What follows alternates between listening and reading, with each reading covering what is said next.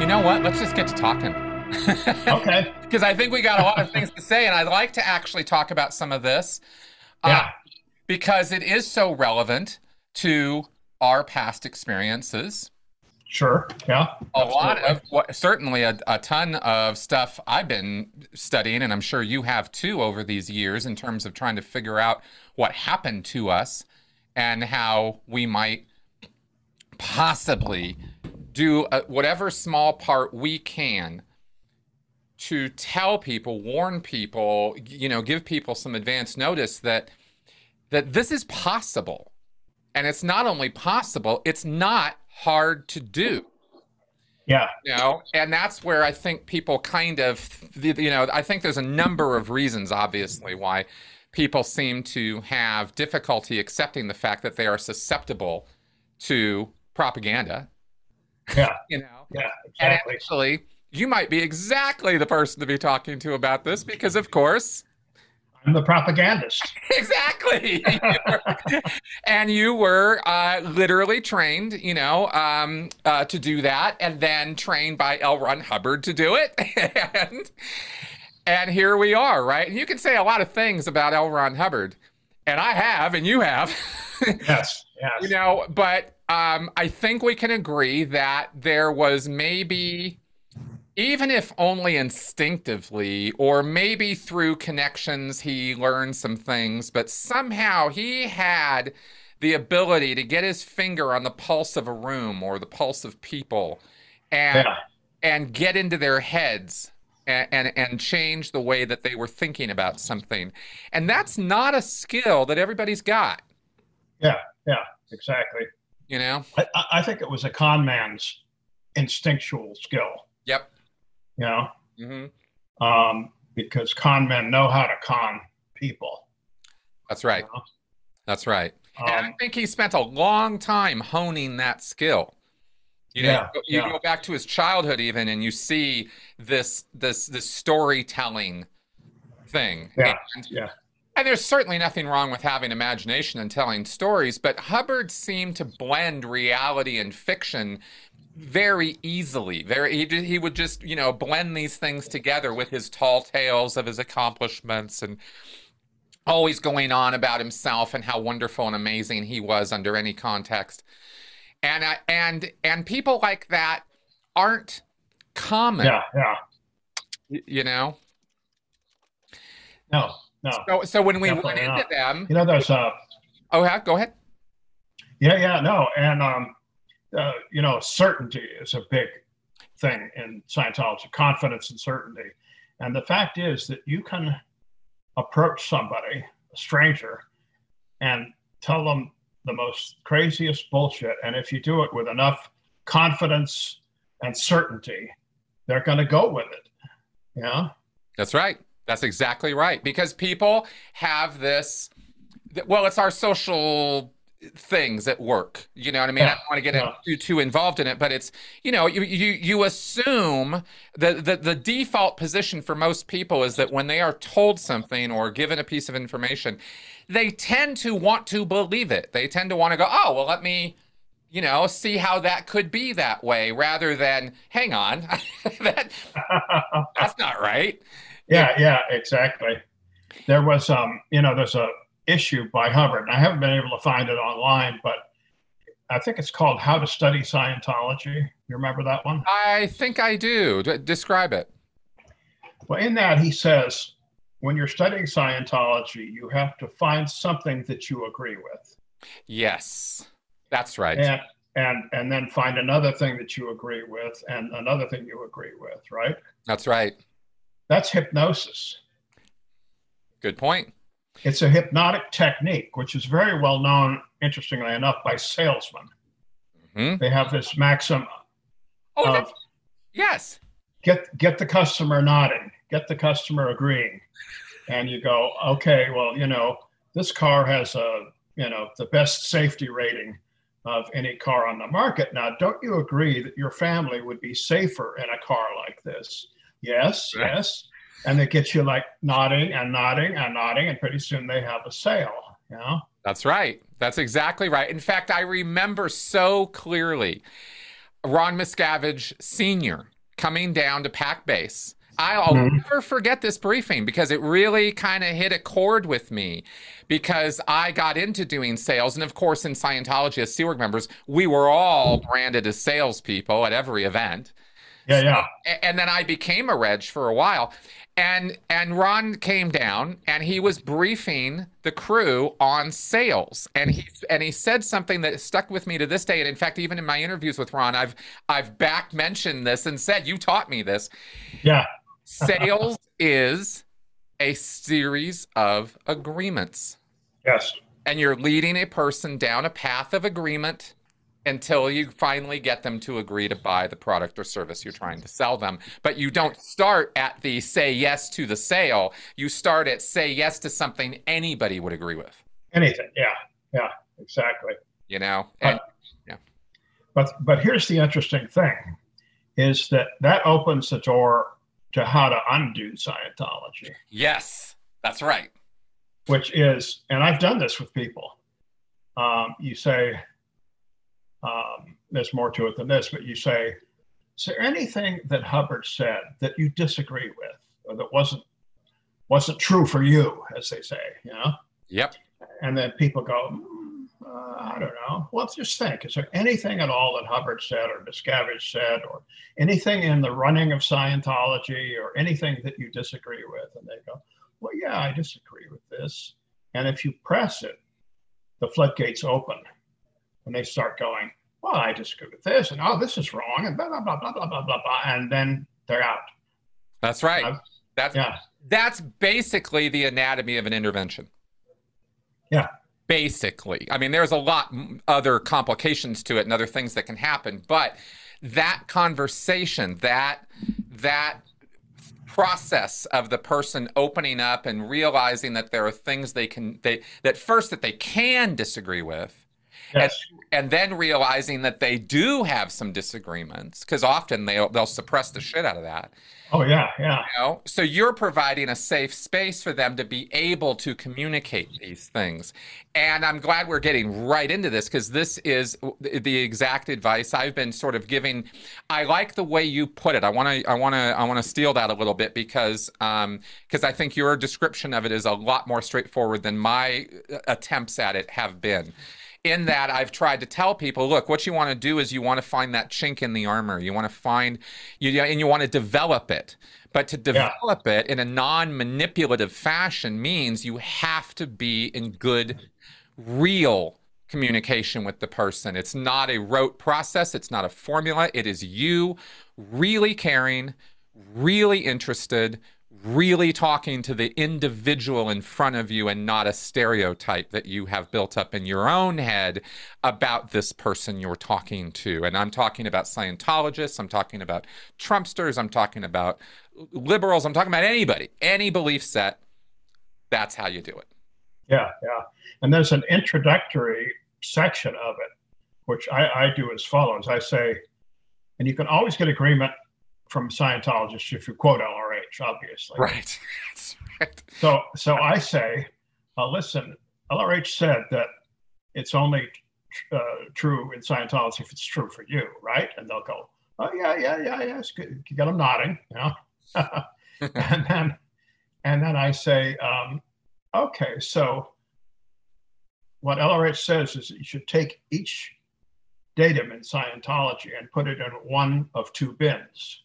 This is real for me. This is not real for me. I say, would you say that's how you should be studying Scientology? And they go, yes. Oh, yes, that's exactly. And I say, okay, tell me something that's in your not real for me bin. Nice approach. I like that. Yeah, that really slips in. You know, here's how, I don't know if we've talked about this, you and I particularly, maybe you've heard me say this before, but you know, you're dealing with a thought fortress. Yeah. You're dealing with walls that this person has built up mentally. Because, you know, odds are if you're tackling a Scientologist or a cult member, you're not the first to challenge them. You're not the first to say, hey, that sounds whack, right? And those kind of statements build these thought fortresses, these walls around the person's belief set. And my point with that, the reason I use that as an analogy is I'm trying to make the point that you can batter on those walls with your facts and evidence and reason all day long and get nowhere. You will not move the needle. Because they have an answer for everything. Exactly. And the answers that they will give to you don't have to make sense to you. They make sense to the person, and that's as far as they need to think about it. So what you have to do, and what you've described beautifully here in this way you go about this, is you have to be invited in. Exactly. Right? Exactly. And you'll never, and how many people are you going to invite into your house who are yelling and screaming names at you and insulting you and telling you how stupid you are? Yeah. Plus, they're ready for that. Exactly. Yeah, exactly. They're prepared for that. They're prepared for you to be antagonistic. And if you're not antagonistic, well, they're not prepared for that. That's and if you start quoting Hubbard at them, they're really not prepared for that. Well, this is why Debbie Cook's email was so brilliantly put together, I would say. It was a bit long. It could have been shorter, but most of it was taken up with L. Ron Hubbard quotes. Yes. They can't argue with that. Yeah. Exactly. And she was quoting word for word exact scriptures, exact issues from Hubbard that said exactly what they said and showed very clearly that David Miscavige was doing things that were completely contrary to what Hubbard said. And Hubbard's stuff wasn't, the apotheosis of common sense and reason. Well, Hubbard contradicted himself so many times. Oh, hilariously so. Yeah. But it still is a formula that works. And we saw mass defections from Scientology after the Debbie Cook letter for exactly that reason. Yes, absolutely. So you reached out to me because you wanted to talk about this kind of thing about, stupid people falling for stuff. And this has certainly been a topic I have addressed before and I have no problem addressing again because it has so much applicability to current events. Mm-hmm. It does. And, a lot of people, particularly when new people come on to one of the Scientology forums, like the Leah Remini group, and there have been a lot of new people on there because the series went on Netflix, and you hear the same sort of question or statement over and over again. How could anybody be so stupid as to fall for Scientology? And of course, that's insulting to any of us who fell for it. Right, exactly. But the truth is, and I know this because I was on the marketing end of things, Scientology targets smart people. That's right. They don't target stupid people. What use would a stupid person be to Scientology? That's right. No use at all. They want smart people to run their organizations and do all of that stuff. And that seems kind of counterintuitive, because why go after smart people if you've got this cockamamie cult? And but it's smart to go after smart people. Mm-hmm. And I'm reminded of Harry Houdini, who once said that smart people are easier to fool than stupid people. Did he? Did he say that? Because I've said that many times. I didn't know I was paralleling Houdini. That's awesome. Yeah. Houdini said that, and that idea has got me thinking, because of course that's who we targeted in all of the Scientology marketing, was college-educated people. Yep. And the reason we did that is that, and the statistics may have changed since I was working in this area, but only 11% of the U.S. population reads more than one book in a year.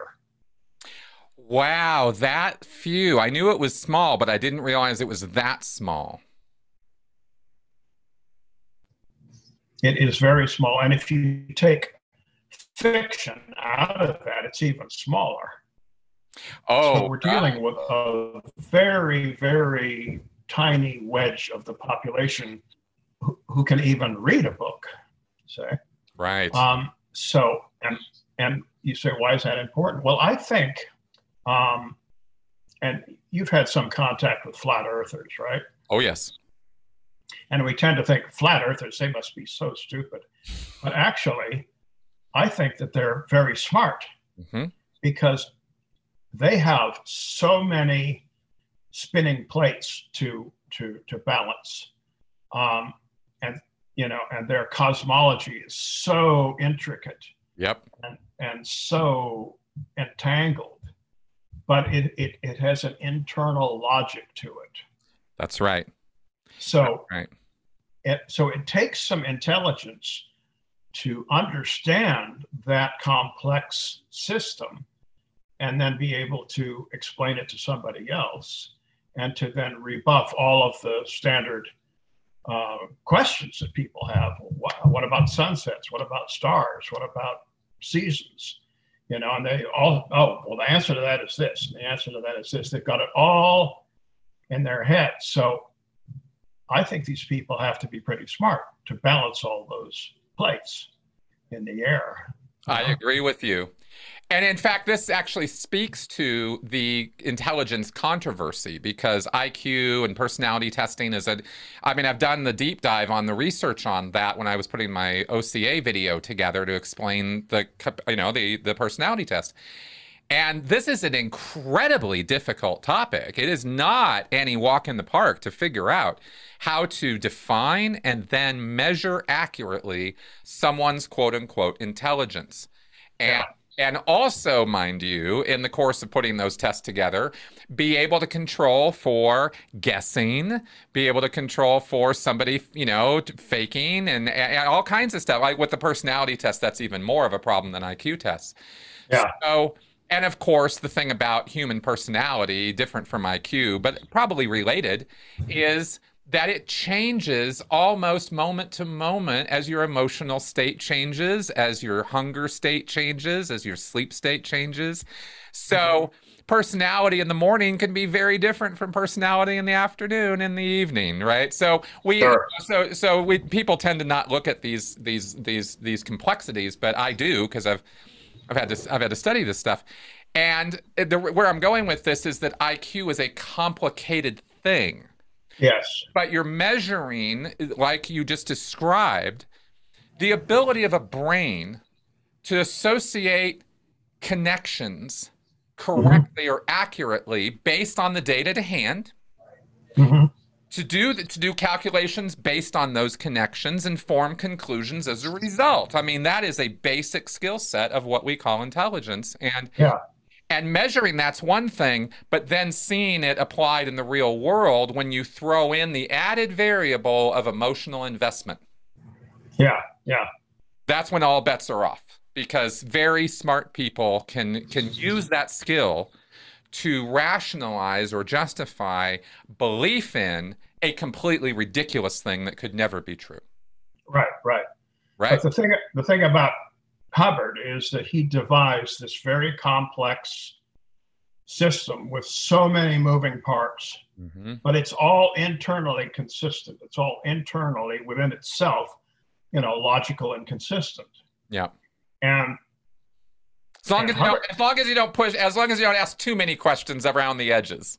right, right, yeah, exactly, exactly. As Yeah. long as you are, like he said, looking for something you agree with and looking for another thing you agree with, and this construct basically then builds itself in your head. Yeah. you know, and and Hubbard always said, get them to read a book. Mm. It says if you want to get people in Scientology, get them to read a book, and that worked because I took that literally, and I started selling books, selling the Dianetics book, which is a complete cohesive system, Mm-hmm. and sure enough, people started coming into the org, and that was the late '80s boom. That's right. That's right. You Which know? was pretty much the last real boom of Scientology. Yeah, it's been declining ever since. That's Yeah. right. That was the last hurrah, and that was sort of a echo of the hurrah from the '70s, where things were really, really legitimately in a boom period for Scientology until Oh Hubbard yeah. and the GO totally, messed it all up and sort of cut the foundations out from the bottom, and everything kind of started collapsing. Yeah. Yeah. But when you get a person to get the book and read the book, then when they come in, they already have that construct in their head, That's right. and it's easy then to put them under the spell. That's right.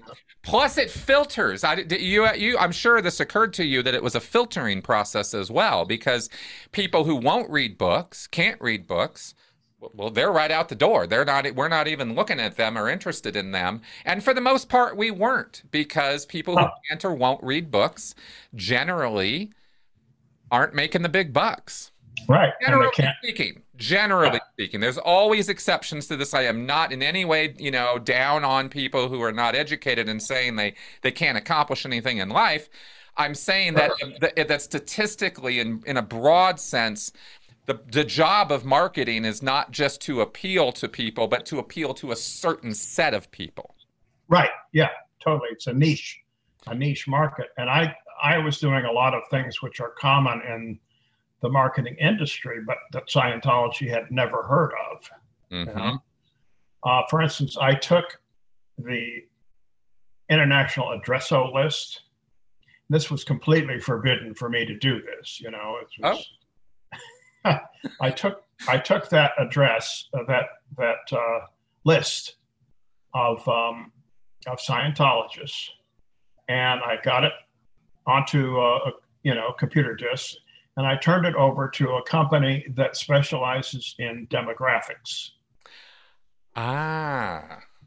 And this was your vote, and you were not supposed to do this.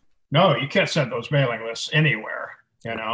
That's completely forbidden. But I managed to get this done, and they ran them through their computers, their databases, which have all kinds of other variables in them. Mm-hmm. And they came back to me and they said, "Okay, we have your demographic. What is the demographic profile of a Scientologist?" And we found out it was college educated, about 60% male, 25 to 35, Mm-hmm. and some college education. Interesting. And so I took that to my media company, and I said, "This is my target market. Give me a media buy that reaches those people." And that was a huge factor in selling as many books as we did, because we were appealing to those people who were most likely to become Scientologists, just demographically. Exactly. And that's marketing 101. And yet, interesting to me that Scientology had built up for 3 decades prior to you doing this, on whatever other half-assed approach they were taking. And I'm curious, because you got involved in the marketing business of Scientology in the '70s, actually late '60s, early '70s, right? Well, that's when I joined staff. Yeah. I was initially putting together magazines and brochures and flyers and that sort of thing, which is a bit different. Yes. When you get into running a big national ad campaign, you pretty much have to get scientific. Yeah, well, that's what I was wondering, because it's not like that was the first time Scientology ran big ad campaigns, but you were doing standard industry practices. What were they doing before is what I guess I'm curious about. Just a lot of seat of the pants. They would put together some ads based on Hubbard's advices or something like that, and then just kind of like throw them out there with no real media strategy. Right. And those campaigns always failed. And Miscavige had run a limited campaign. I think it was only the San Diego area. And they had done these TV ads that had the men in the white space suits, that whole thing. Yeah. When was this? When was this that they did this? This must have been in the late 70s, early 80s. Okay, so this is actually kind of new to me. I didn't know about the San Diego campaign. What was this space outfit thing? What were they doing? Well, they were trying to, on the cover of Evolution of the Science, the spacemen, Yep. that was supposed to be part of the R6 symbolism. Okay. Okay. And for people out there, R6, we're talking about reactive mind. We're talking about a part of your mind that is subconscious, controls you without you being aware of it, according to Hubbard's theories. There's nothing in psychology quite exactly validating Hubbard's theories. It is not true, but this is how Hubbard approached things, and he said that this reactive mind was an all-powerful mechanism over human behavior.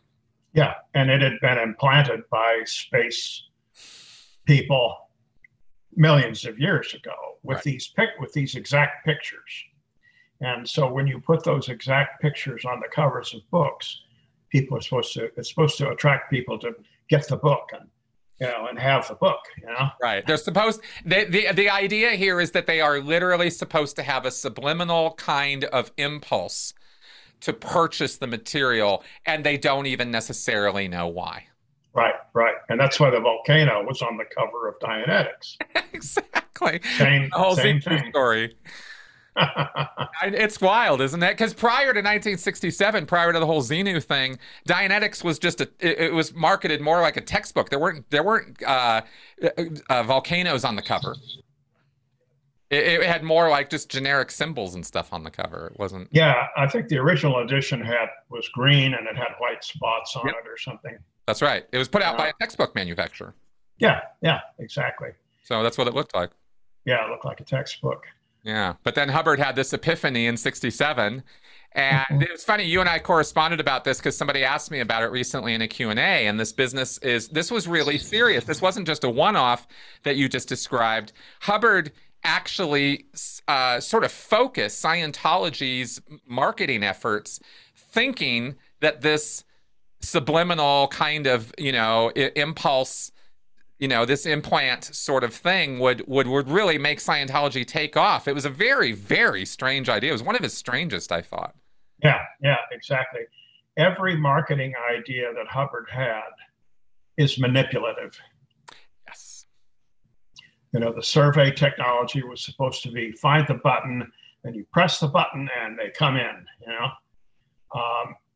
You find their tone level and then you go half a tone to a tone above and you can control them. And it was all about manipulating and controlling, the audience.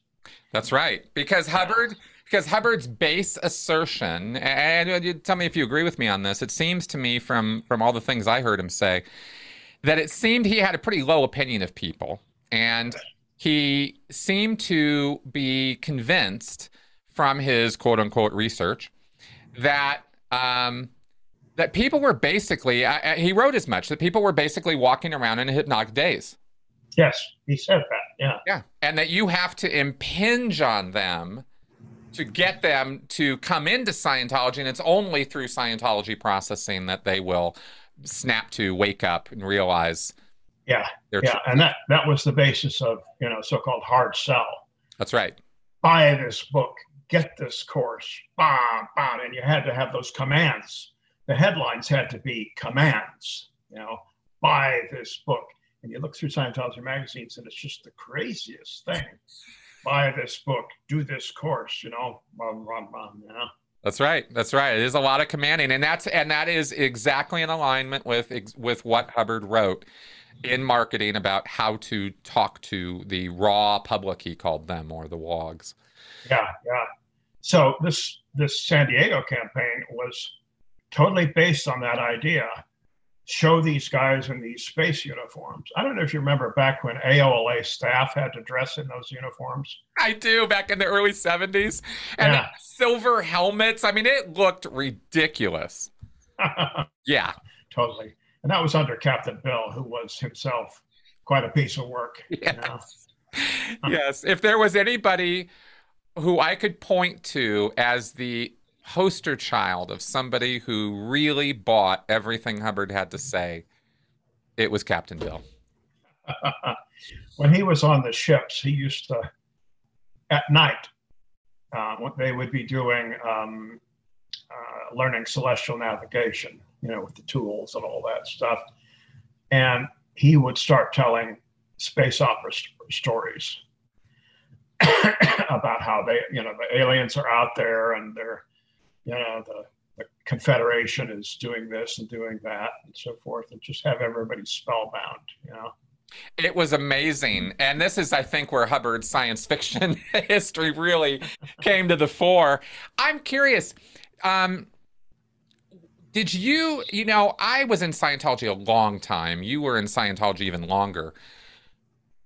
Did you, over all those years, dive into the cosmology? Did you try to figure it out? Because I did. And it was difficult because it was so piecemeal. He would drop a line here. He would give a paragraph of information about Markab and the free being. He would drop a line in Scientology and effective knowledge about some space opera thing.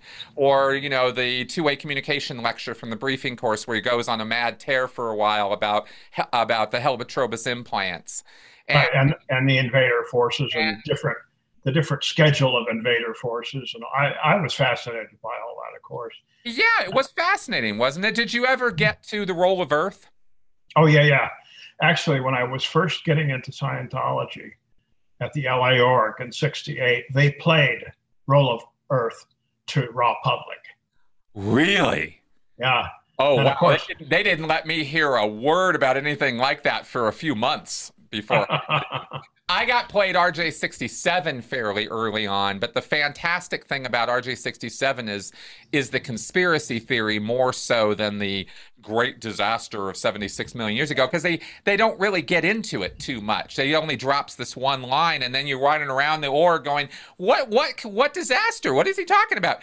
Well, you got to get up to OT3 to find out. And then I was like, oh my God.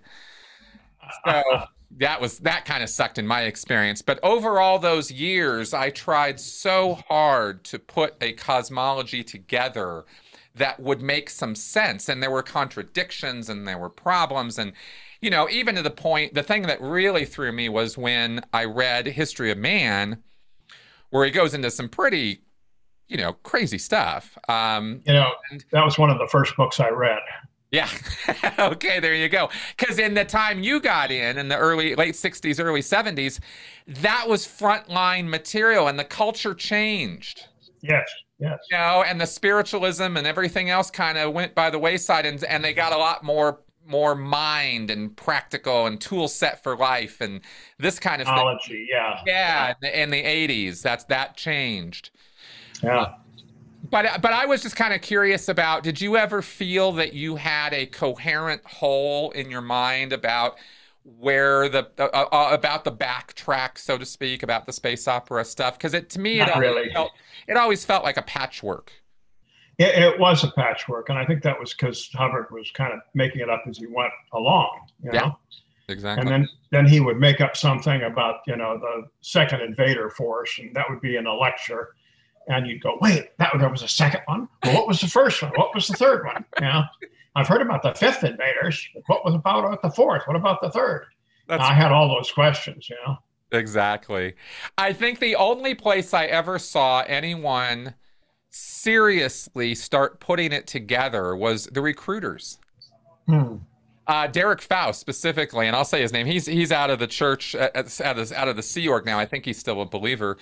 But he put together a whole series of PowerPoint presentations. And the last one, the big cherry on top, the confidential one that they would only hit the new recruit with if everything else up to that point hadn't cracked him yet, was the space opera fantasy, drawing from all these quotes, including the invader forces, Markab, the Galactic Confederation, everything stopping. Derek didn't. I don't know. Brandon Faust, not Derek Faust. It was Brandon Faust.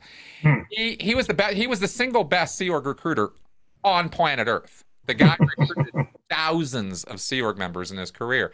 But the PowerPoint was sort of the pinnacle of his career, was putting this together and sharing it with us other Sea Org recruiters. And I went around for a year recruiting people with this stuff. Wow.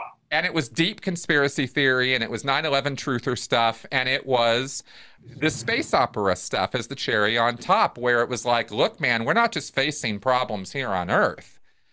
There are forces outside this planet that want to do away with Scientology. And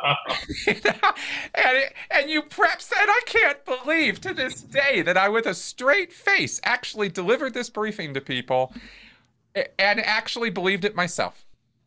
Right. Yeah, exactly. I know. I know. Yeah, you just. Well, I think there was a reason why Hubbard back in the 50s was targeting science fiction fans. I agree. Because they're educated, smart people. But there's one other factor, which, and I got into this factor as well when I was doing the church marketing, which is what I call seekers. People who were looking for answers. That's right. And you have to be a seeker if you're going to get into Scientology or into a lot of other things, flat Earth, you name it. Because, and this gets back to the smart versus stupid. Mm-hmm. You're only going to get a smart person interested in flat Earth because a stupid person doesn't care. They don't care. Earth's flat, round. I don't care. It has no impact on their life whatsoever. That's right. So they're not going to get interested in it. But and it's true that if you're arguing with a flat earther, you practically have to have a degree in astrophysics to counter their arguments because they're so complex and so tortured and so forth. That's right. But a stupid person, they don't care. Flat, round, right. I don't care. Right. You have to have that curiosity, and you have to have wondered about the shape of the Earth. Like, is it really round? How do people know that it's round? That's the key question right there. That's the one that hooks people, because they go, well, wait a minute, how do I know it's round? Well, because I was told. Because they don't really understand all the science of it. Nor do you have to. It's not something that affects your day to day. So that's why most people couldn't care less.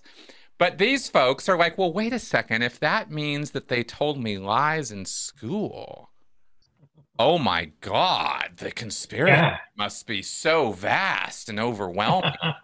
And, yeah, exactly. And the other thing I think you might find, which is a harder to isolate and harder to describe character trait, but it's there, is this desire to want to have this is the secret knowledge. Yes. Have the inside scoop, right? Yeah, to be smarter than everybody else. Yes. And more important because you are one of the bearers of the true knowledge. That's right. It's a status button, and it is a superiority button. I guess those are the same thing. Yeah, it gives you status and superiority. So so that's another little factor in there too. But that's something that's developed over time. Like we talk about in Scientology, how it kind of creates a narcissistic headspace. That's how it does it, because Hubbard is continually telling his followers how they are the upper crust, the smarter people, the upper 10th of the upper 20th of human populations. That are, those are all the auditors, right? And to speak to your assertion about the smart thing, let me say one other thing about this, which is I trained auditors for well over a decade between staff and Sea Org. And you are not going to become an auditor if you're a stupid person. Right, yeah.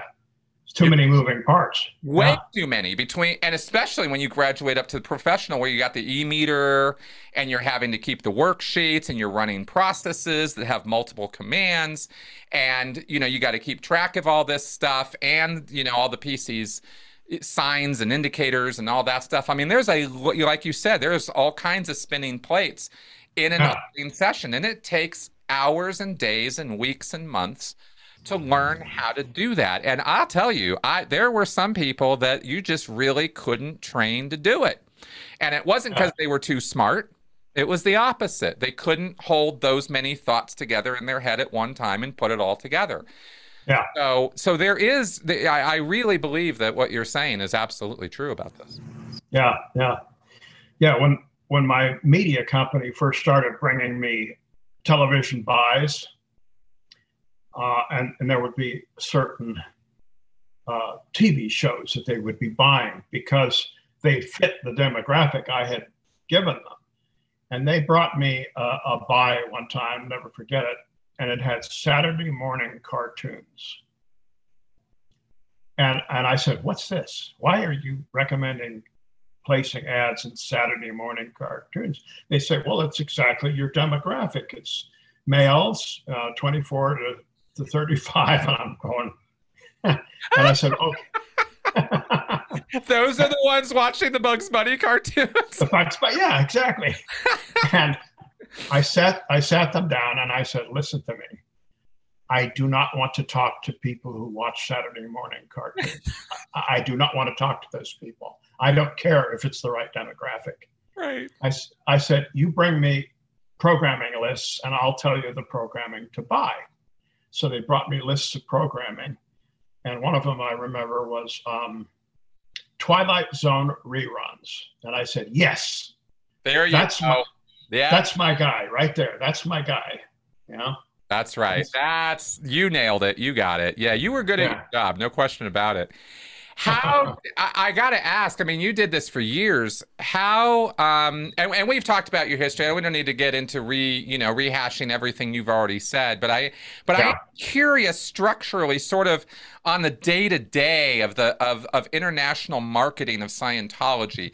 You know, there are very few people to ask about this at this point. Yeah. And okay, so you're part of this, international marketing unit, central marketing unit. It had different names over the years. Yeah. And this unit was working at the Gold Base. This is in San Jacinto, behind the big fences and everything. And this is in the 80s when Miscavige was pretty much there most of the time. Is that right? Right. Yes. Yes. So how often, we know the stories of him, holding these meetings and abusing the shit out of people and beating you up and other people. And it was just a disgusting situation, no matter how you slice it. Yeah. What I'm a little curious about, though, is on the day-to-day, how often was Miscavige coming around into your area, or did you have some kind of semblance of a command structure between you and Miscavige? How often was he violating that command structure? Yeah, there were endless echelons of bureaucrats, It just went up. And yeah, see, every day would start with your senior coming around and going over your battle plan with you. And then their senior would come around and change that. And then the CMO programs operators would come around and they would change it again. Right. Yeah. Right. And this would go on and on until 3 p.m. And then it would be everybody rushed down to the conference room for a meeting with COB. And then everything got thrown out, Right. And it was whatever orders he issued at the meeting. And the meeting would generally break up in the evening sometime, and we would have to get a submission on his desk first thing in the morning, which meant no sleep. Right. Yeah. Right. Unless and then you would sit on these submissions for quite some time. Yeah. Yeah. So you brought, it's like, hurry up and wait at his pleasure. Yeah. Yeah. Well, when I was last there, which was in the early 2000s, we were putting together what we were calling the basics, all the books and lectures, which I think was called the milestones or something after that, or the basics. They were called the basics. We called them the basics when they came out. The basics, yeah. That first initial wave of all of the basic books of Scientology and the lectures that accompanied them. Yeah. Yeah. Well, we were putting together all the materials for that release. And we had put together a catalog of all of that stuff. And then we would submit that at some point during the day. And then we would all get called to a meeting, and he would just rip it to shreds. It's terrible, it's terrible, it's terrible. And you have to fix it, and this is wrong with it, and this is wrong with it. And I want it on my desk in the morning. And then we work through the night, get it onto his desk, maybe get 2 hours or 3 hours sleep, if that. And then back on deck right after lunch, you know? Right. And another meeting at 3 o'clock. Another meeting at 3 o'clock that goes on into the evening. Yeah. Right. And go ahead. I was going to say, these meetings were just endless. He was kind of like Hubbard in that he could talk and talk and talk for hours and really saying nothing and often contradicting himself through the course of that. And then his minions would transcribe the whole thing because everything was taped. They would transcribe it, and then they would issue it in transcription form to every person who had been at the meeting, and then you had to word clear it. Oh wow, was that consistent all the time with his rant, with his ravings? Oh yeah. My God, I thought that was only every now and again. Yeah, no. This was all the time. And I had thick binders full of his bullshit, just on my shelf, thick binders of all of his meetings, you know. Wow. And we would have to go back through them and highlight them, and they were so contradictory. It was hard. I'll tell you, I've seen those, not the ones you're referring to, but at Bridge Publications. Yes. He did the same drill. He micromanaged the acquisition, renovation, and then creation of the production line of books and lectures, the CDs. Yeah. It took 2 years. It took 2 years of back and forths and inspections and working this out and working that out to get all the kinks worked out to basically create an in-house publishing facility that would produce products that, admittedly speaking, were quite good. I mean, I worked on that line myself for 9 months. The books were incredible quality. Yeah, great quality, but they were out of date almost the minute they hit the shelves, because they didn't start CDs until well into the CD boom. That's right. And by the time they got those CDs out on the market, it was MP3s and everything else. That's right, and DVDs. That's right. And to this day, they're still mainly producing these CDs as the lectures. They haven't even bumped up the game to the DVDs at that level, much less. Oh, here's a question for you. This is one I get asked all the time, and I really don't have a good answer to it, which is why I've put off answering it for all this time. But I'm curious about your take on this. And then I'll get back to the binders at Bridge, because we had those same kind of binders of COB transcripts of his orders at the Bridge level, and they had multiple binders of this. Yes. So I want to make that point. But why is it, do you think, that we do not see any Scientology books? We see Hubbard's fiction works, but we don't see one iota of his Scientology stuff on digital media. Ebooks, ebooks, and e-lectures, right? You don't see those. You can't purchase digital download copies of Dianetics off of Amazon or ebook formatted Evolution of a Science. It's only the hard copies. Right. Do you have any idea why they would be putting the kibosh on that? Because it's clearly Amazon. I mean, this is clearly a market. Well, yeah. And for instance, with my book, I sell far more ebooks than physical books. I think I have too. Yeah, audiobooks as well.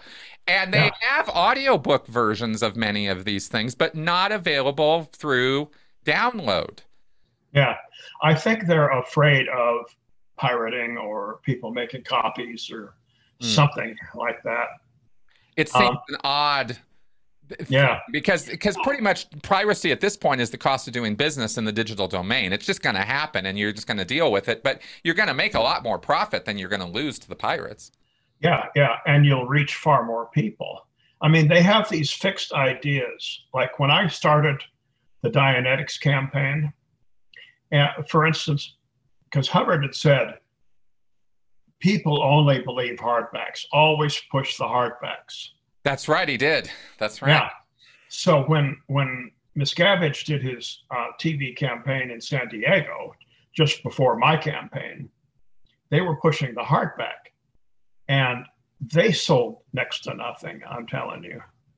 Yeah. And so when I started my campaign, I said, we're going to market the paperback. And everybody was looking, oh, you can't do that. You can't do that. You can't market the paperback. And so I gave them the sales figures and the this and the that. And I said, listen, do you want to sell a lot of books or do you not? Right. This is the cold, hard facts. And finally, I was able to get an okay. I think they had to petition Hubbard or something. And he said, okay, you know. Wow. But, and so I said, yes, it's got to be the paperback because I can get that paperback into so many more outlets than hardbacks. Hardbacks is bookstores. Paperbacks is, you know, Flat Pantry and every mini mart, you know, on and on and on and on and on. You could get those books anywhere that you want. So I said, we have to do a paperback. And I finally got that through, but it took a lot of perseverance and a lot of, I used to be a master at finding LRH references to back up what I was going to do anyway. Right. Yeah, we all kind of had to learn that skill a little bit. So yeah. I was able to push that through. Well, why don't they do ebooks? It's the same argument. Nobody has said to them, listen, do you want to sell books? Do you want to reach people or not? Right. If you want to reach more people and if you want to make some more money, ebooks is the way to go. And nobody has pounded that home because they have no marketing people left. Well, that I wanted to go there with you because I'm wondering now, you know, I have said, and this could be a fundamental attribution error on my part. And if so, I'm willing to own it. Okay. Right. I'm not sure. So I'm going to ask you, and I don't know that you have a definitive answer either, but let's talk about it. And that is Miscavige's desire to actually expand Scientology. I have posited in no uncertain terms that I believe he is not interested in expanding Scientology's numbers the same way that you were, the same way that Hubbard honestly was. I mean, of all the things you can say about Hubbard, he very much wanted Scientology to expand. Yes. And he was all about the numbers of that. Yeah, and he kind of knew how to do it too. Well, he did. He had some savvy. Yeah. Miscavige doesn't seem to have that. He never had a public life or a public world or professional experience. He went as 16-year-old into the Sea Org, and he's been in that world ever since. Yes, and he's never run a mission or an org, which I think is a key point. That's never. Right. He has no clue about how things really work. You know? That's right. And we ran into that at every echelon of management.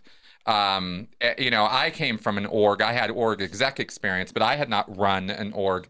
And I could quickly see in the management division how much of a liability that was for the managers and how it was very rarely, if ever, commented on. Especially when you had 13-year-old girls running around who absolutely knew that they knew better than you did. Even if you had run an org or had run a course room or had run an HGC or delivery unit, which I had done, these girls knew everything more about it than I did. And I would always laugh because eventually, almost like karma, these girls or these little boys would end up, it was mostly girls because it was CMO. I'm not meaning to pick on girls specifically, but that's just who populated CMO. And almost one for one, they ended up having to go condition one or phase one on a situation, and meaning they had to personally take it over and run it themselves. And then you saw that they were utterly clueless about what they were doing. Utterly clueless, right? Yeah. But getting back to Miscavige, the reason I say fundamental attribution error is because I'm asserting that David Miscavige personally isn't interested in expanding Scientology's numbers. But it occurs to me in talking to you and having forgotten the power of the fixed datum in Scientology, that people can get this idea and nothing will move it. It's like an anchor. It just stays there. Like, and an example is you have to sell hardcover books. That's a great example of a specific Hubbard policy. He definitely said it. And you could take that and run with it to never market softcover books, right? Which they were very busy doing until you came along. Yeah. So it occurs to me as I talk to you now that maybe there's just so many fixed ideas and plain incompetence involved in the marketing, and probably at this point, lack of actually people even doing the work. Yeah. That I wonder if it's not David Miscavige's personal lack of desire to expand Scientology, but truly just plain incompetence and inability to do so. Yes, and I agree with that. He is, abysmally incompetent in that area. Mm. He does not know anything. He does not know the first thing about advertising or marketing. Mm. And when I ran that campaign in the 80s and up to the early 90s, and got Dianetics back on the New York Times bestseller list, mm-hmm. He hated me. Wow. And that's the crazy part. That's the part where things really get crazy. Yeah. He absolutely hated. He hated anyone who could do things that he couldn't. Wow. Interesting. There was one time, and this hatred intensified. There was one time that he decided to IQ test the entire base, not with Scientology IQ tests, but to bring in some professional IQ testing people. Really? Whoa! Blind psychology. Whoa! Look out! So he did that, and everyone had to take a proper IQ test. And this was professionally administered and evaluated on all that sort of thing. Wow. Well, I was the number 2 highest IQ on the base. That cemented my fate. All right, there you go. Yeah. I think he wanted to know who his competition was. I think you're right. I think that's exactly why he did that, because that's the kind of calculations behind the narcissistic mind. And that is, and there's no question at this point that is where Miscavige lives. Yeah, exactly. And after that, he was just merciless with me. Wow. Constant verbal abuse every time he saw me. Just constant taunting and verbal abuse, and then that turned into physical abuse, shoving me, knocking me down, hitting me, whatever he could do. Wow. Do you happen to know if he took the test? I don't know. Probably not. I'm wondering if he maybe did it privately, right? Just so he would see where he was at compared to everybody else. Like, that's the kind of thing I could see him doing. Yeah. But I wonder. He's, or on the other hand, he could have simply assumed he was at the top of the list and known that was true, and that would have been that. Yeah. I think he more or less assumed he was the top person. Right. But I'll never forget one time he came down to the marketing area, and he just walked up to me, and I think he hit me and knocked me flat on my back on the ground. Wow. And then he said to me, "Do you know why I did that?" And I'm like, "No, sir, I don't know why you did that." And he said, "To show you who's boss." Right. There you go. That's it. There you go.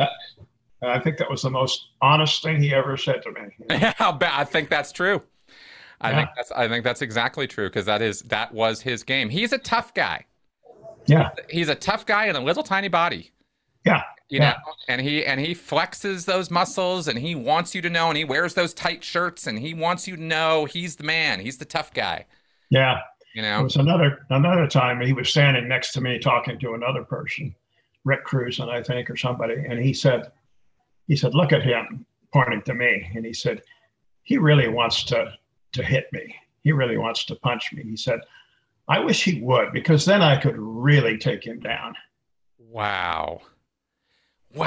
And just think about, in any organization anywhere in the world, military or otherwise, what that kind of behavior, what those kind of statements from the top leadership do to the morale of the entire organization. Everybody within earshot of that is affected. Yeah. Exactly. But again, they don't see it. You know, No. I was beat up by him in a meeting, laying on the ground, and people were just like, what are you doing on the ground? You know, Right. Yeah, it's all why you. don't why don't you get up? You know? Right. Exactly. You're literally laying there hurt. Yeah, Yeah. it got pretty crazy there. Do you think, he's not at the base a whole lot anymore. This is all just conjecture, of course, on our part, but I'm always down for educated conjecture. Sure. He seems to be spending a lot of time at Flag now. Yeah. Do you think, as a result of all of the exposure, and there has certainly been no shortage of it, between Going Clear and every other book and your books and my books and everything else, do you think with all this exposure over, let's say, the last 15, 16 years, do you think he's changed? Or do you think he's at Flag now just beating the shit out of everybody over there? I think well, number one, he hates the Ant base Mm-hmm. with a passion. He hates that place, obviously, because he's, done so much evil there. Yeah. Yeah. Yeah. And so he can't face the people there because he doesn't want to be there. He hates being there, which is fine with the people who work there. I'll tell you, he used to leave the base periodically, and there would be this collective sigh of relief. And then we would get the word months later or whatever that he was coming back. He's coming back. And it was like that scene in Devil Wears Prada. You remember that movie? Yes. Where whoever it is comes running through saying, "Gird your loins, people." Like she was coming back, right? She was coming through. And it was that way. It was just like panic, just utter panic at the base at the thought that he was coming back. Yep. Nobody wanted him there. He didn't want to be there. I think we had the exact same phenomena at PAC, except we all had to pretend that we did want him there. Right. Because I did you guys ever talk amongst yourselves, maybe after he was gone for a couple months or something? Like, did things ever loosen up at the base enough for people to do more than nudge, nudge, wink, wink each other about how oppressive he was? You could never talk about that. Yeah, I thought so. Yeah, I thought so. Even when he'd been gone for a while, you couldn't talk about that. But we did have a couple of sort of running gags, just among ourselves. One was, the Sea Org motto. We come back. Yeah. And we always said that the motto should be, "We never leave." Right. Right. Yeah. Yeah. It was those sort of jokes, Right. It's the way it's a coping mechanism. Yeah. Yeah. Exactly. Yeah, because you would think, that there are places where humor would just die, but even in the Jewish ghettos, even in the concentration camps, humor lived. Yeah. It's the only way. Trust me, you and I both know from personal experience, it is the only way to survive the very worst of times. Yeah, exactly. We were blessed in marketing because we had some very funny people that were working in marketing, and they would always crack us up. There was one guy, Steve Hall. You may remember. Oh, I know name. Steve. Yeah. He's out. Yeah. He's out now. He's out, but he was one of the funniest guys I ever knew. Really? And he had a pair of sunglasses, and that we had gotten. We had a group award and gone out to a restaurant, and I forget the restaurant, but they had these sunglasses that had white frames that were like candy striped with red. Huh. And so we all got a pair of those, right? And Steve kept his in his desk, and every time that somebody was getting chewed out by a senior, he would go like, and those were his protective glasses. Right? Wow. So everybody would crack up. Yep. Just something to relieve some tension. Yeah, exactly. Yeah, you need it. You need it to survive those times because it's just because you know, obviously physically, you know, your brain's getting flooded with stuff that's just really not fun Yeah. to experience, you know. Yeah, Wow. exactly. Wow. So it could well be then that the lack of growth of Scientology, or what we see in terms of what's prioritized in Scientology and the direction it's going, is just really just a straight up reflection of pure incompetence on the part of Miscavige and whoever else he's got there to Yeah. expand Scientology. At this point, he's just decimated the whole situation. Yeah. He was always more interested in the existing field than in new people. Mm. New people are a lot of trouble. Mm-hmm. You've got to educate them, you've got to put them through courses, you have to do this, you have to do that.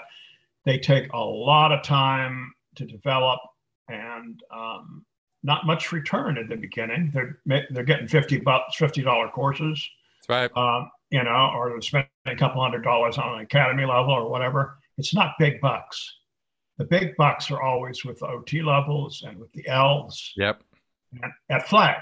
And you want to know why he's at Flag? Well, that's where the money is. You know, That's right. that's where the money comes in, and he can put direct pressure on them from there. But so he was never interested in new people. And I could go to him and I could say, well, remember the more info cards in the books? Yep. You know, if you want more information about Dianetics, fill in this card and send it in. We get thousands of those every week. Because we were selling, no kidding, we were selling up to, when it was really going, we were selling up to 30,000 books a week through bookstores and non-Scientology outlets, not through the orgs, nothing to do with the orgs. Wow. This was on a complete bypass of the orgs. We were selling up to 30,000 books a week. That's a lot. Which is a lot of books. So we were getting in thousands of these more information cards and sending those out. They would go right out to the orgs. And a lot of old Div Sixers have told me that's what was keeping the orgs alive, was that flow of info cards.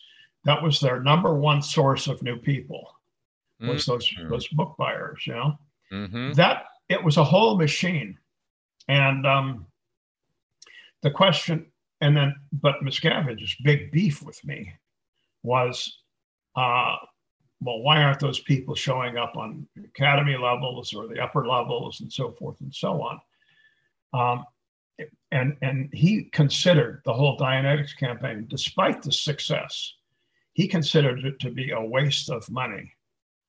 Wow. Because it was costing more to get that more info card than we made on the book sale. And I did the calculations actually one time when they were trying to offload me. And I did the calculations, and I figured that during the period of the campaign, and this was over maybe a 4 or 5 year period, I had made an extra $280 million for the church, over and above what they would have made without that campaign. And I was able to present that information and a lot of other information, and they could not offload me in any sort of good conscience, you know. Wow. And yet he sees only, it appears from how you're describing this, and of course my experience with the man, that it's immediate return or nothing. Right. Right? What have you done for me lately? And he doesn't seem to be able, and this is, you know, the irony of this, you don't know about this at all. I've never talked about it, but you know, one of the RTC representatives, I can't remember her name. She was in the Protears film. She was long red hair. She was quite a nice lady as far as our interactions went. She did this briefing one time to the PAC-based management staff, of which I was a part, about production lines, about, you know, basically assembly line thinking, about how there are and how there are what, you know, and Hubbard's terminology, you know, you have products and subproducts. things that will go to contribute to making the ultimate product. If you want somebody to walk in the door, there are sub-products you have to produce in order to make that happen, such as sending out promo, such as selling books, such as getting ads in magazines. I mean, all of that is pre-sub-products to the person walking in the door.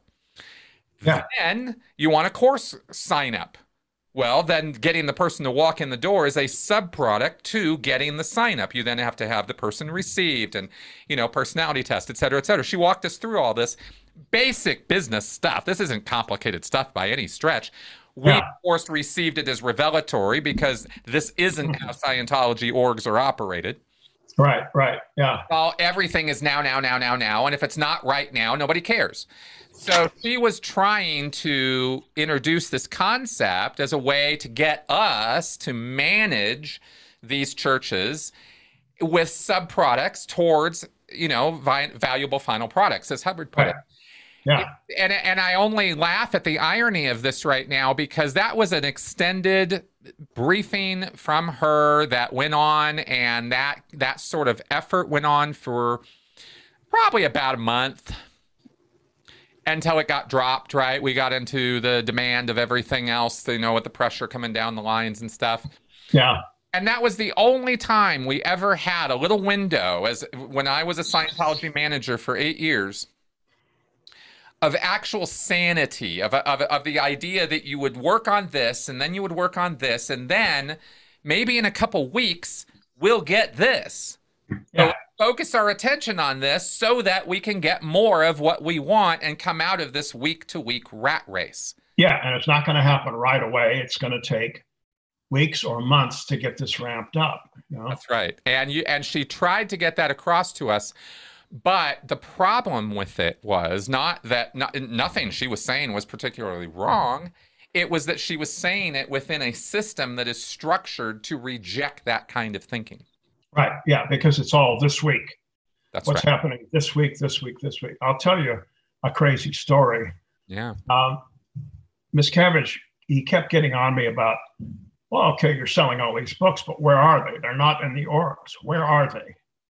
And I said, you want them in the orgs? Okay. And I started a project. And we figured out, number one, they don't know how to do Dianetics like in the 1950s. Everybody was twinning up and doing the stuff on each other. And these new book buyers were not. So I wrote a script, for a video script, showing step by step how to apply Dianetics. Yeah. Right? You might remember that. You did that. That was me. Yeah. Right. That's right. Yeah, the whole video. This was a big deal. Yeah.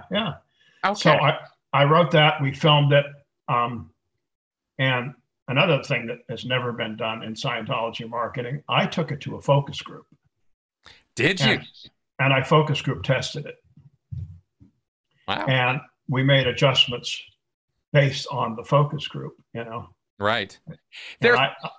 Mm-hmm. I keep interrupting you because new thoughts keep occurring to me to ask you about. I know. I'm sorry. I'm horrible at that. I know. You're welcome to question as I go along. Yeah. So we had this video, and I packaged up with Hubbard's lectures on Dianetics and the book and the video, and that was the Dianetics package. Yep. And then I wrote an infomercial selling the package. I cannot believe you were the guy who put all that together. I knew you had done the Dianetics campaign. I didn't know you'd done those videos and say, I forgot about that if we talked about that before. Damn, man. Yeah. So I did these. I produced this infomercial, and it was based on a lot of input from infomercial people who I was in touch with, like outside. One of the top infomercial people in the United States was coaching me through the writing of this, Wow. And then I took it to a media firm that had experience with running infomercials, right? And then I went to Omaha, Nebraska, because I had found a telemarketing company, and they have a room, and it's just operators, hundreds of operators in this one room. And when your infomercial goes on the air, the phone number comes up just on every infomercial. Call now, call now and get your Dynamics package. And that immediately goes to one of these operators, and your script comes up on their screen. Mm-hmm. And all they do is take the orders. That's all they're doing. They're order takers. They didn't really do any sales work. They would just say, credit card number, blah, blah, blah, blah, blah. And it was a machine. It was just a machine that would just take orders.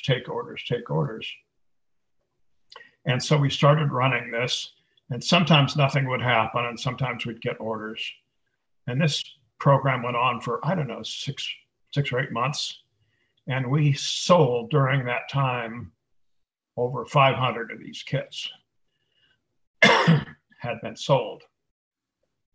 So Miscavige is telling me, okay, all very well and good. You're selling the books, you're selling the kits. Where are these people? How do we get them into the orgs? And I said, let me work on that. So I was working with a guy named Phil Anderson. I don't know if you know Phil. I was on the RPF with Phil. I know Phil very well. Yeah. He ended up getting busted. Yeah, because I was on the RPF with him after all of this went down. But yeah, I remember Phil. Yeah, so he was like my right-hand man. Okay. Back in those days. Okay. So, and he was a very good public speaker.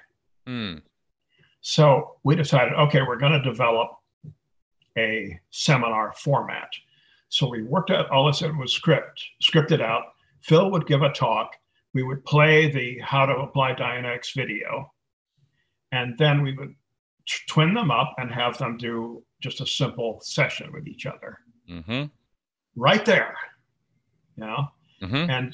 And then, we would take them into the orgs, after they'd had a session, they'd experienced a session, Mm-hmm. and from both ways, And so we started piloting this. Phil and I went to Atlanta and rented a hotel room, a big conference room.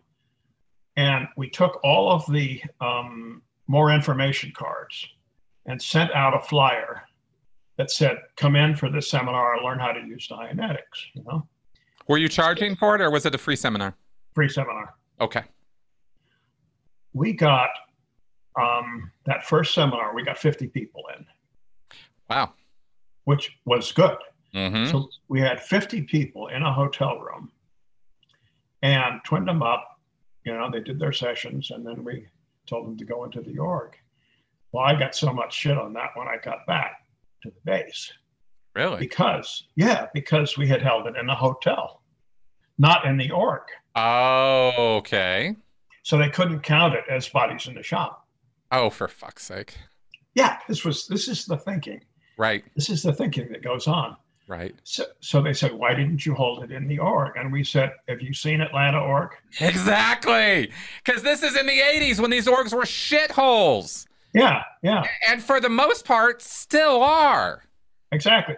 They couldn't fit 50 people in their intro lecture room. Right. Or in their lobby, for that matter. Right. They were too small. Right. So we started doing this all over the US. And we were getting an average of 50 people over a weekend. Wow. And they were coming, and we would look in the parking lot, and there would be Mercedes and BMWs. These were not, poor people that were coming. These were prime public, Mm-hmm. But no, they had to be done in the org. This was a squirrel activity, and it got completely axed.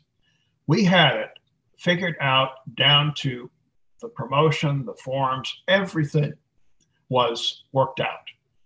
It was a turnkey operation. Anybody could have done it. Mm-hmm. It was just send out this exact flyer to this list, And then they'll come in and you go 1, 2, 3, 4, lecture, video, co-auditing, boom, boom, boom, boom, boom. And then you sign them up to go into the org. That got quashed so fast by management. Wow. It was all worked out. We had worked it all out. It could have just gone like gangbusters. It's almost impossible to believe. Except, of course, I believe every word of it because I've lived it. So I totally get what you're talking about. And it's hard to describe. You know, we talk here, I mean, really, the theme of our talk so far has been, you know, the Scientologists are smart people. And yet here we see how smart people can act in the stupidest ways because you wall in their intelligence around certain fixed ideas, certain ways that things have to be. And when you're, and as Hubbard himself said, when you're violating basic laws, you know, and marketing and promo have laws. There are rules, you know, then these rules exist for a reason. Yeah. So, and interestingly enough, Hubbard always said to study WOG advertising and marketing texts. That's right. And he said these people need to study these textbooks about marketing and advertising. So we did. You know, that was enforced. That was our study time. We had to study, and I was learning all of this stuff. And then I would try to apply it, and they would go, "That's not per policy." Exactly. I'd say, "Listen, LRH said to study these books. Here it is in the book. So fuck off." You know. That's right, and that's how you had to get your job done. But eventually, you know, the top of the organization is mad, is quite mad. And so it's kind of like the Alice in Wonderland, which is, of course, a hilarious analogy because Alice in Wonderland is the primary text of, you know, their communications classes. They're reading, you know, we all read, practically memorized that book in doing all the communications drills of Scientology. And yet the kind of lines that occur in that book are a daily occurrence in Scientology. The Mad Hatter is ruling the land. Yeah, exactly. You know, so I experienced firsthand that you can have a really, really successful marketing campaign and it always gets stopped. The Dianetics campaign was stopped cold, dead in 1990. You can take a long-term graph of Scientology, and I wish I had thought to print out those graphs before I left. You know? Mm-hmm. But you can mark a red line in 1991, like summer 1991, just after the campaign was canceled, and the stats just go, and they were still going down when I left. Wow. And do you know how funny this is in retrospect? Because if we tie that into the fact that 2 years later, Scientology got official IRS recognition and the war was over, which was huge. I mean, on any metric, that was a big deal. Yeah.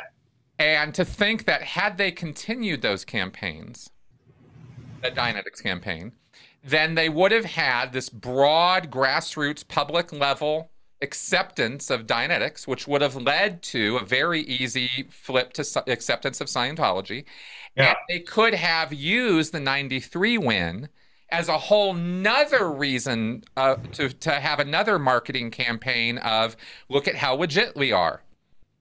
Right? Yeah, Look at how legit we are. Like this, the government acknowledges we are legit. We're a religion. We want you on board. Come on, you know, and use 90s marketing buttons to get that demographic. Sure. It seems to me that not only, I mean, this is a subtlety at this point, but it's because they don't understand or even attempt to think with the most basic of marketing 101, you know, points, as you have pointed out here. Yeah. But there is also an utter lack of recognition in the Scientology world, and Hubbard never really seemed to make it clear, except in a couple places which are very easy to ignore, that culture changes, that people change how they see things, and therefore what's acceptable and what's not. You know, he alludes to this in survey tech. But you show exactly how it gets stopped by people who can't or won't think outside the box because of the pressures of having to conform. If there is any You know, there's a thing called the Asch conformity experiment, which we study in psychology, which has to do with people in a room conforming to what other people are saying, even when what they're saying is wrong. Yes, yes. And this is one of the most successfully replicated experiments in social psychology ever. It's a uniform thing. We find different results around the world depending on culture and language and gender and individuals, but we do find percentages of conformity. I would posit that in the world of Scientology, the Asch conformity experiment would be near 100%.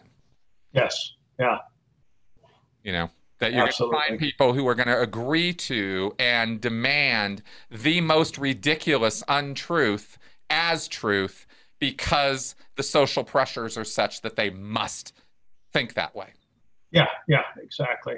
You know, and I think you and I are having this conversation right now because we're not of that mold, or somehow something happened to us, probably more accurately, that broke us from that mold. Exactly. Yeah. And you asked earlier if I think David Miscavige is interested in expanding Scientology. Yeah, let's continue that. Yeah. Yeah, I mean, his only interest, and the only interest of management, is what is the GI Thursday at 2:00. That's the only interest. And if you're not participating in that, they have no interest in what you're doing. Absolutely none. And I was able to fly under the radar because nobody was interested in what I was doing. So I could do whatever I wanted, you know? Exactly. And yet you were the one who was actually enabling a gross income boom for, you know, the next couple of years. Yeah, exactly. Right? Because the GI, gross income. We're talking about the money, right? And it's the money. And I always have to bring this up, and I never lead with it, and I always say I should. Let's all remember that at the bottom line, Scientology is a money-making scam. Yeah, totally. So it's all about money. Interesting that Miscavige had a code word for rich people. He called them dedicated. Dedicated. Interesting. Yeah. Dedicated Scientologists. Yeah, and there was a mailing list of 1,000 people that Miscavige referred to as the most dedicated Scientologists. It was all the people that fund everything that goes on. Right. The Craig Densons of the world, the Bob Duggans of the world, the whales is the ones as how we refer to them outside Scientology. Yeah, exactly. And every time there was, say, a release of a new tape series, the Regis would pre-sell them to this list of 1,000 people. Yeah. And then you'd get 1,000 sales or more. You know, you sell them, 2 sets, 3 sets, 4 sets, whatever. That's right. But you remember when he called Tom Cruise the most dedicated Scientologist I know? Yeah. That's what he meant. Oh, wow. Interesting. Because I'll tell you, I mean, I'm sure you felt this way. I felt like it was a slap in the face to every Sea Org member. Every Sea Org member felt that way. Yeah. Every single one. We all looked around and went, what? And then we shut up because you can't say shit like that. But we were like, what? Yeah, exactly. I mean, everybody adores Tom Cruise, but to say Tom Cruise is the most dedicated Scientologist when we were slaving our asses off 24/7. Yeah. I mean, it was like Miscavige just slapped the entire Sea Org right upside the face. It was unbelievably insulting. Yeah. But if you understand his code. I never heard that before. So that actually put that in a whole new light. Yeah, exactly. He was a moneymaker. Yeah. Yeah. Still is. Is. Because that's what he's focused attention on. And I have conjectured with both ex and non-Scientology friends in the, forensic accountants and people who live in different financial worlds than I do about, how else he might be utilizing those dedicated Scientologist lines for further influence and power. On a non-Scientology, maybe outside the bounds of the church kind of way. There's money laundering. Yeah. There are ways of doing things and buying, and influence peddling is a thing. Yeah, yeah, You hold the exactly. secrets of these people in PC folders, and Scientology does. Let's not make any mistake about it. Bob Duggan Sure. has PC folders where he's divulged confidential information that could potentially be career ending. Yeah, could put him in jail, probably. Yeah, exactly. And that's the way with, Venezuelan whales, with American whales, with European whales. They're all over. And if he can just, keep that list under control, then he probably feels he's got Scientology under control because that's enough money to keep the thing going. Yeah, yeah, exactly, exactly. Yeah, he could keep Scientology going with no new people coming in, Yeah, just on those whales. You know? exactly. And I think if there's any calculus he's done, it's that. Yeah, Because I love throwing this around with former members and stuff. I want to ask you about this. It seems to me, and looking at the timeline of all of this, which we've looked at as exes, in our own journey so many times, yeah, and it seems to me Lisa McPherson was a touchstone, a really important point in the Scientology timeline. yeah, absolutely. I think for two reasons. I think reason number one, it's the closest Miscavige ever came to going to jail for real. And two, I think it exposed the liability of auditing to Miscavige in a way he had never seen before. Mhm. The Wallersheim case, the Christofferson case, those were cases of training gone bad or Scientology gone bad or people just, not happy with what had happened. And then, of course, there was the whole David Mayo, implosion. But Lisa Yeah, McPherson was different. She was a single Scientologist, totally dedicated, who had a complete psychotic break on the streets of Clearwater and ended up being, basically killed by Scientology through their mismanagement and mistreatment of her medically. yeah, And so Miscavige is on, head is on the chopping block. Marty has to destroy evidence. He's admitted as such. I'm not making that up. They're literally committing crimes to keep Miscavige safe. And I right. think that was a little bit my takeaway from that, and why I bring this up. I wanted to run this by you. Is that was all 95, 97, 99 time period, right? That 5 years is when McPherson was blowing sky high. Yeah, After that, you see much less emphasis on selling and delivering auditing or even making auditors, because Golden Age of Tech from 97 was a total disaster, right? yeah, Or yeah, 96, yeah, sorry, 96. Total disaster. Slowed down the making of auditors internationally. So my thinking is that Miscavige might have seen the writing on the wall from that and changed the course of Scientology to a degree to emphasize books, lectures, materials, lower level services. Let's have people touching walls for thousands of hours, right? Let's have them sit in a sauna 3 times, do a Purif 3 times over the course of their Scientology career, rather than focus on the auditing delivery, which is still given lip service, but is not as much emphasis. And as a manager, I experienced that directly. The pressure to make auditors, the pressure to get auditing happening came way off. right. It went on to materials. Yes. And Totally, I'm totally. thinking this is why. But I wanted to get your perspective because you were up at the base during that whole time, and you were there actually working on these lines. So is any of my conjecture, do you think, realistic? I think it is. Yes, the attention went off of services altogether Mm. and onto materials, Mm-hmm. because back in that time period, there were 5 or 6 events every year, Mm-hmm. and the big thing at every event was, what are we going to release? What lectures are we going to release? What books are we going to release? Yep. That was the entire conversation at int level.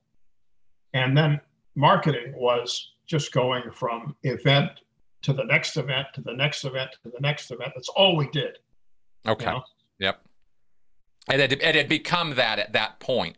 Yeah. And marketing was only doing materials. Okay, right. Because 5 years earlier, the Dianetics campaign got nixed. 1990, 91, right? So we come forward a little bit because then we got then the IRS recognition happens in 93.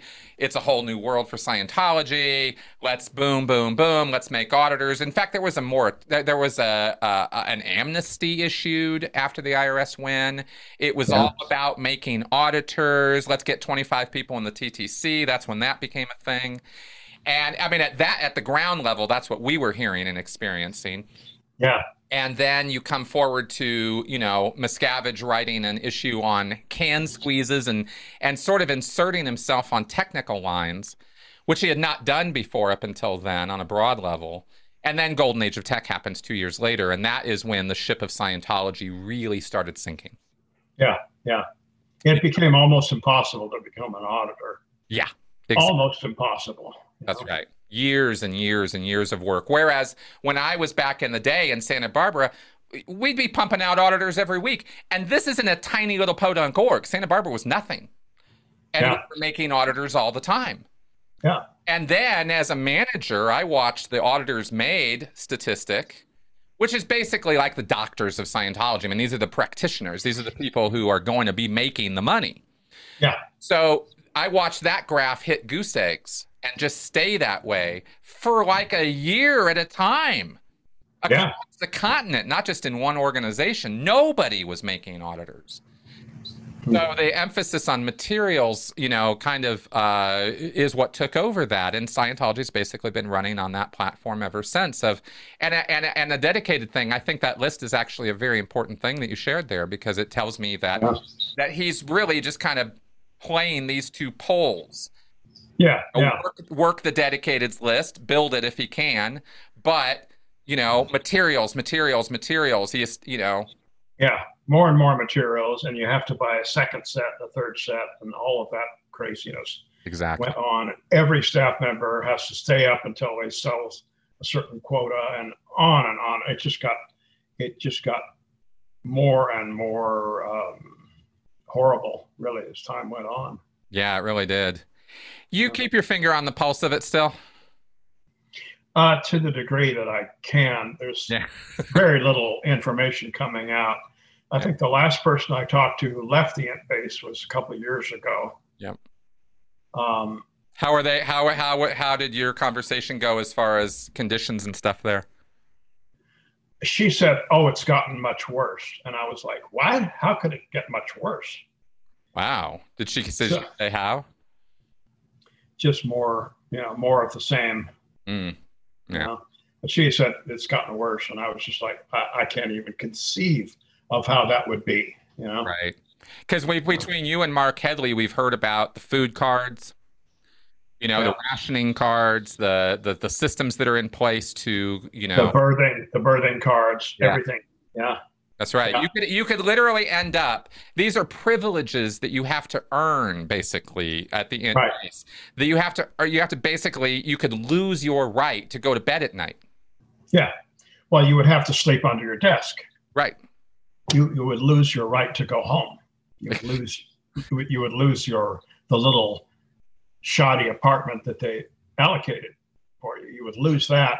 You'd have to sleep outside on the lawn or under your desk or wherever you could find. And if you lost your food card, beans and rice. Yeah, exactly. This is the epitome of what a man named Robert J. Lifton's book is all about in terms of, these 8 points of control or 8 points of thought reform. How do you change people's minds? Well, you control environmental control. If you hold the power of sleep and food over people, you basically control their minds. Yeah, exactly. And we used to have a running gag, another one of our running gags, that there was an error card. Right. They're going to take away your error card. Yeah. Yeah, I could see that. I could totally see that. Well, where do you think, it seems to me that with this last year, the most effective thing Miscavige could think to possibly do is take the Sea Org, what's the word? Obsession with cleanliness. to the outside world and try to assist in cleaning places up, and that's about as much contribution as they've had over this last year while their orgs are all boarded up. To this day, we have orgs that are boarded up and apparently not very open to the public. Yeah, they're hurting. I'm sure they're hurting. I'm predicting some pretty big doom there. I mean, I'm not saying it's the end of the church, but this last year could not have been good for them. No, not at all. Yeah. Yeah, they weren't getting any new people in anyway. Right. Because of Leah's show and the internet and everything else. Their flow of new people coming in is pretty much choked off. So they're having to recycle their existing field over and over and over again, which is causing stress on that group. Yep. You know, like if you have to pay to go clear a third time, you know, you're going to start to go, what is wrong here? Something is wrong. That's right.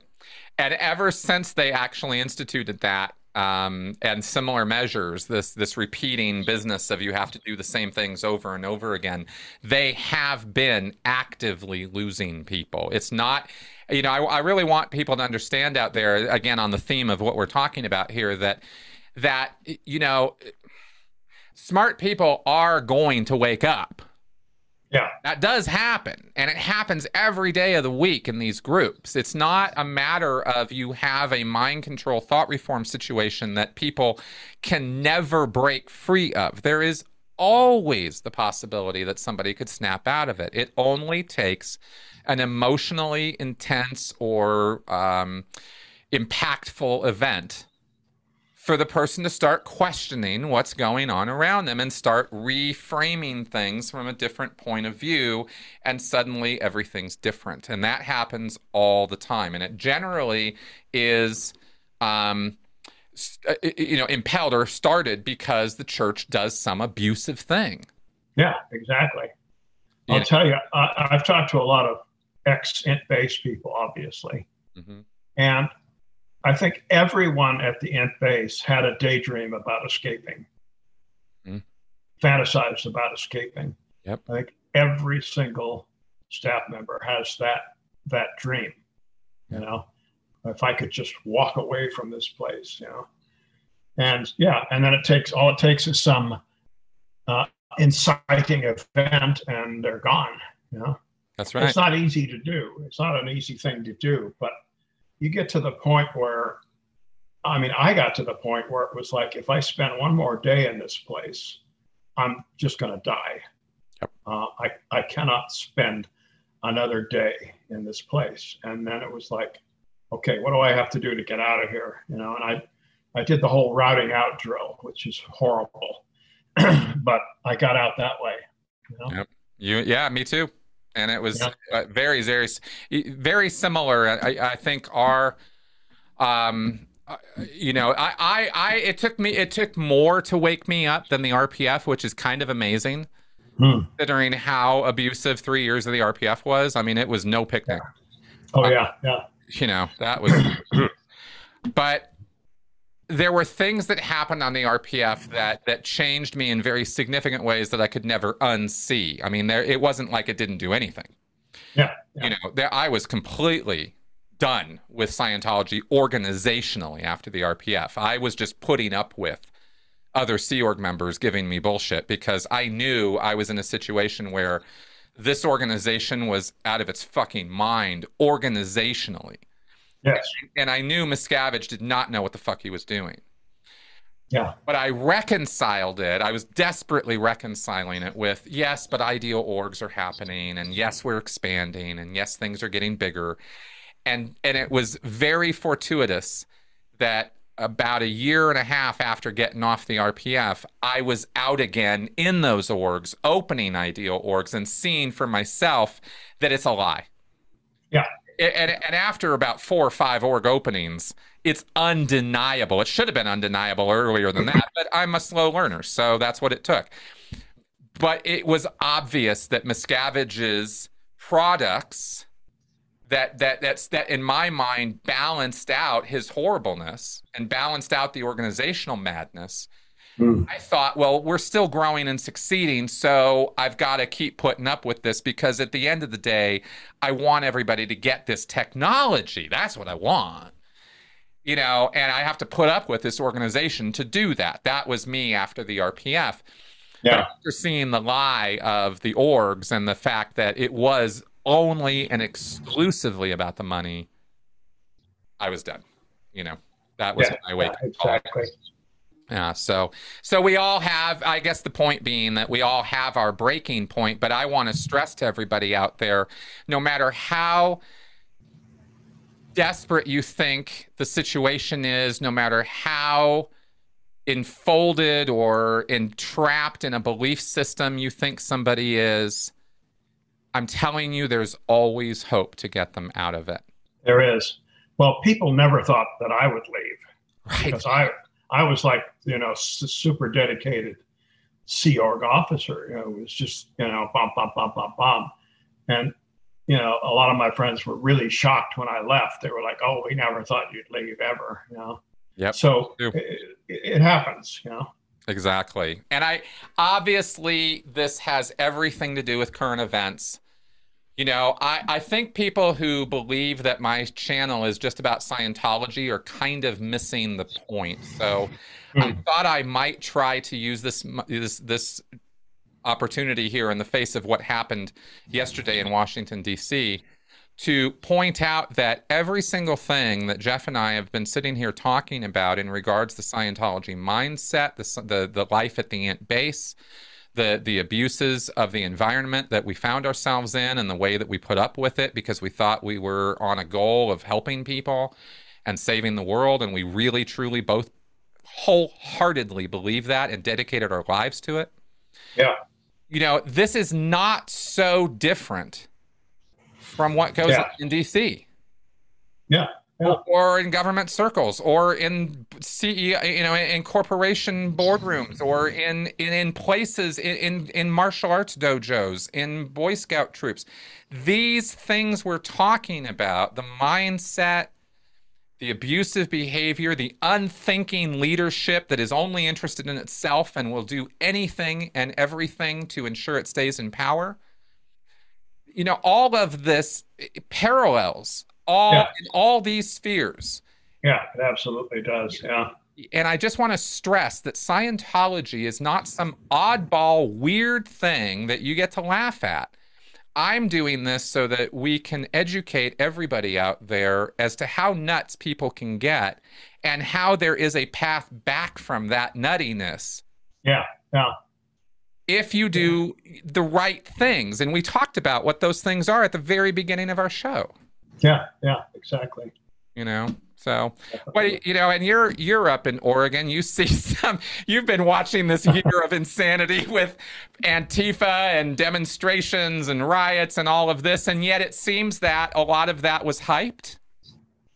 It was very much hyped. I mean, I went downtown and just walked around after all that had happened because, according to my friends on the right, and I do have friends that are Trump supporters or right-wing people. Portland was a war zone. It was just ruins. Yeah. And so I went downtown and I went all over downtown taking pictures, and then I posted them and said, here is the smoking ruin that is Portland, and I remember that post. Beautiful parks and, beautiful buildings. And there was a couple blocks where people had written graffiti on the walls. That was about it, Wow. And some kind of sketchy guys were hanging out. But, life goes on, Exactly. It's not the hellhole that people imagined. And I wanted to get your input on that because you do live there. So if either of us knows the situation in Portland, it's you rather than me. And I was under the impression, I mean, really, I was believing the media, the reports, not, I don't go to Breitbart. I'm not talking about Fox News reports. I'm talking about stuff MSNBC and CNN were reporting. And they were presenting a war zone, and they presented this in cities across the country as the current news. This is what was happening. And we all thought the summer of 2020 was absolutely going to see America implode over, Black Lives Matter and these protests and riots. And this is how it was being reported to us. And then we find, actually, no, it's not really quite that bad. And perhaps there is some misreporting going on here. Right. And I want to stress that as part of this picture, Mm-hmm. because it's part of the thing that makes us all agitated and drives us to this kind of extremist thinking. Yeah, exactly. In Portland, it was always confined to, I think, 3 square blocks at most. Yeah. The rest of the whole Portland area was just, life went on as usual. Right. There were a few square blocks downtown near the Federal Building where anything was happening. And that was only happening in the evening and at night. If Right. you go down there during the day, nothing was going on. Right. Exactly. And I of course, I've spoken about this at length in earlier podcasts, so I'm not trying to now, walk back everything I said and be like, oh, well, it was all just fine. I'm just trying to stress that there is proportionality or perspective that can be missed. And I will be the first to admit that I can get riled up just like anybody else.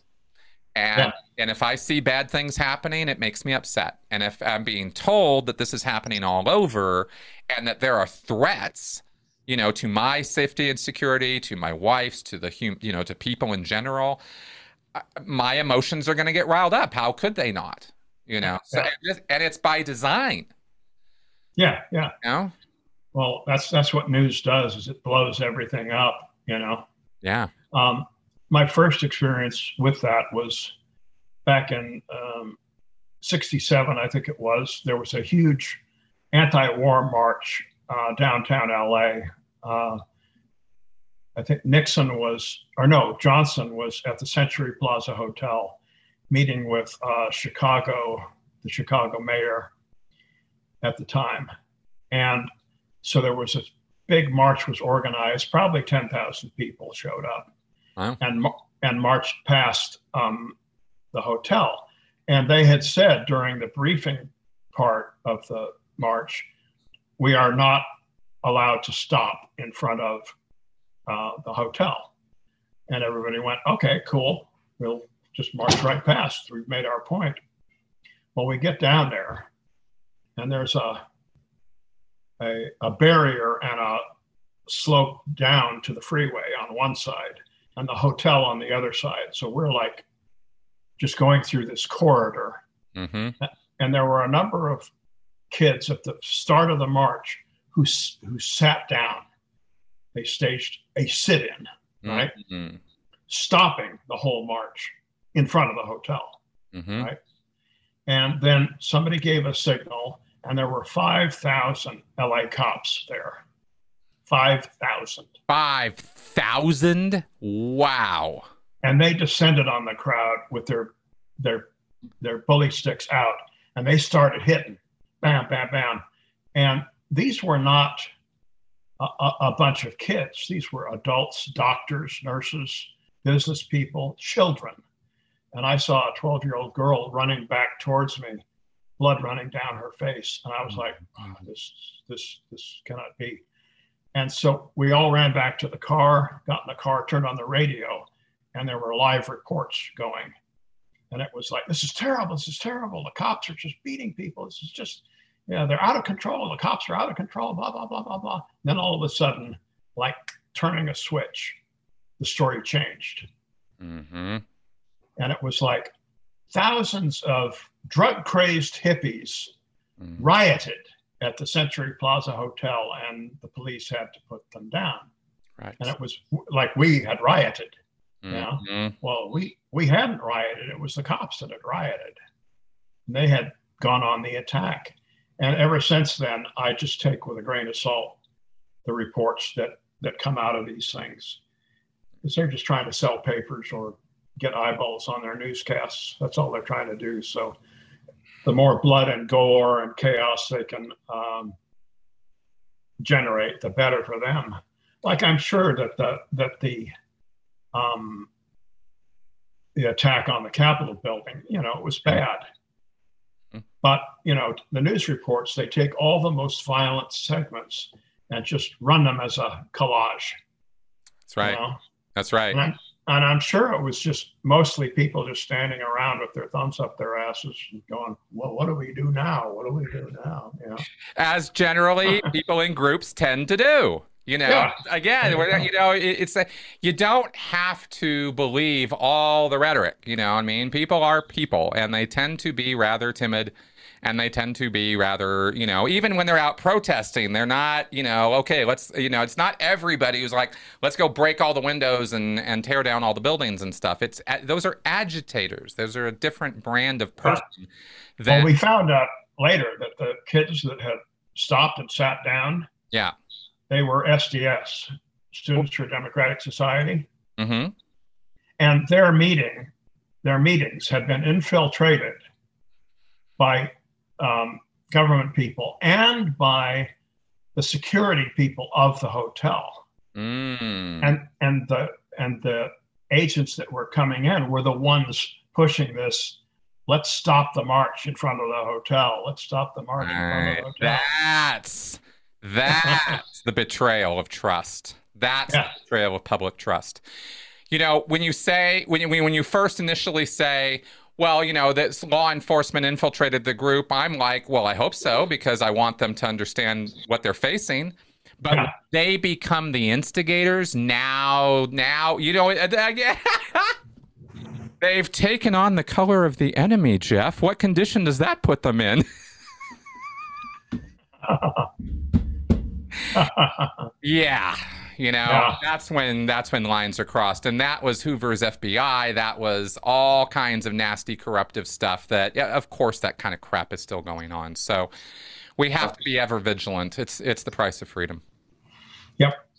Well, Jeff, this has certainly been interesting. I wanted to tackle this subject that you wanted to bring up here. I think we did. I think we've done an incredible tour of some Scientology history and some of your experiences with this. Is there anything else about this that we did not cover or that you wanted to talk about? I think we've milked it. Yeah. Awesome. Well, I think it was a great conversation, and I want to thank you very much because I love talking to you. I really consider you a friend, and I think that that you've got amazing things to say. Well, thank you very much. I mean, I really enjoy your podcast. I am honored to be on it. So awesome. And anytime you want to chat, Absolutely. We will definitely do this again. It's been too infrequent, I think. Now, is there any way, if somebody wants to reach out to you, do you want to put up how the folks should reach you? There is an email that I can send you. Yeah, I'll put it in the description section. Yeah, and people can reach me that way. It's one that I've kind of left dedicated to Scientology feedback. Great. And I get messages on that, a couple times a week, quite often of people who have left Scientology, or they want to get a loved one out of Scientology, or they've just read my book or whatever, Perfect. Great. Okay. Well, folks, you can find that in the description section here on YouTube or at sensiblyspeaking.com. And I hope that you all take some of this to heart. We're not trying to come at this from we know best and we know everything there is to know about all this, but we have experiences that a lot of you don't. And all we're trying to do is share and be thankful for that. Exactly. Hopefully we can keep it that way. So that's what we're trying to do here. So thank you very much for coming around and listening to us Babylon here. We really do appreciate it. And if you find the channel and my work here informative, educational, and entertaining, then consider joining me on Patreon or supporting me through PayPal, because that's what keeps the lights on and the show going, folks. All right. See you next week. Bye-bye.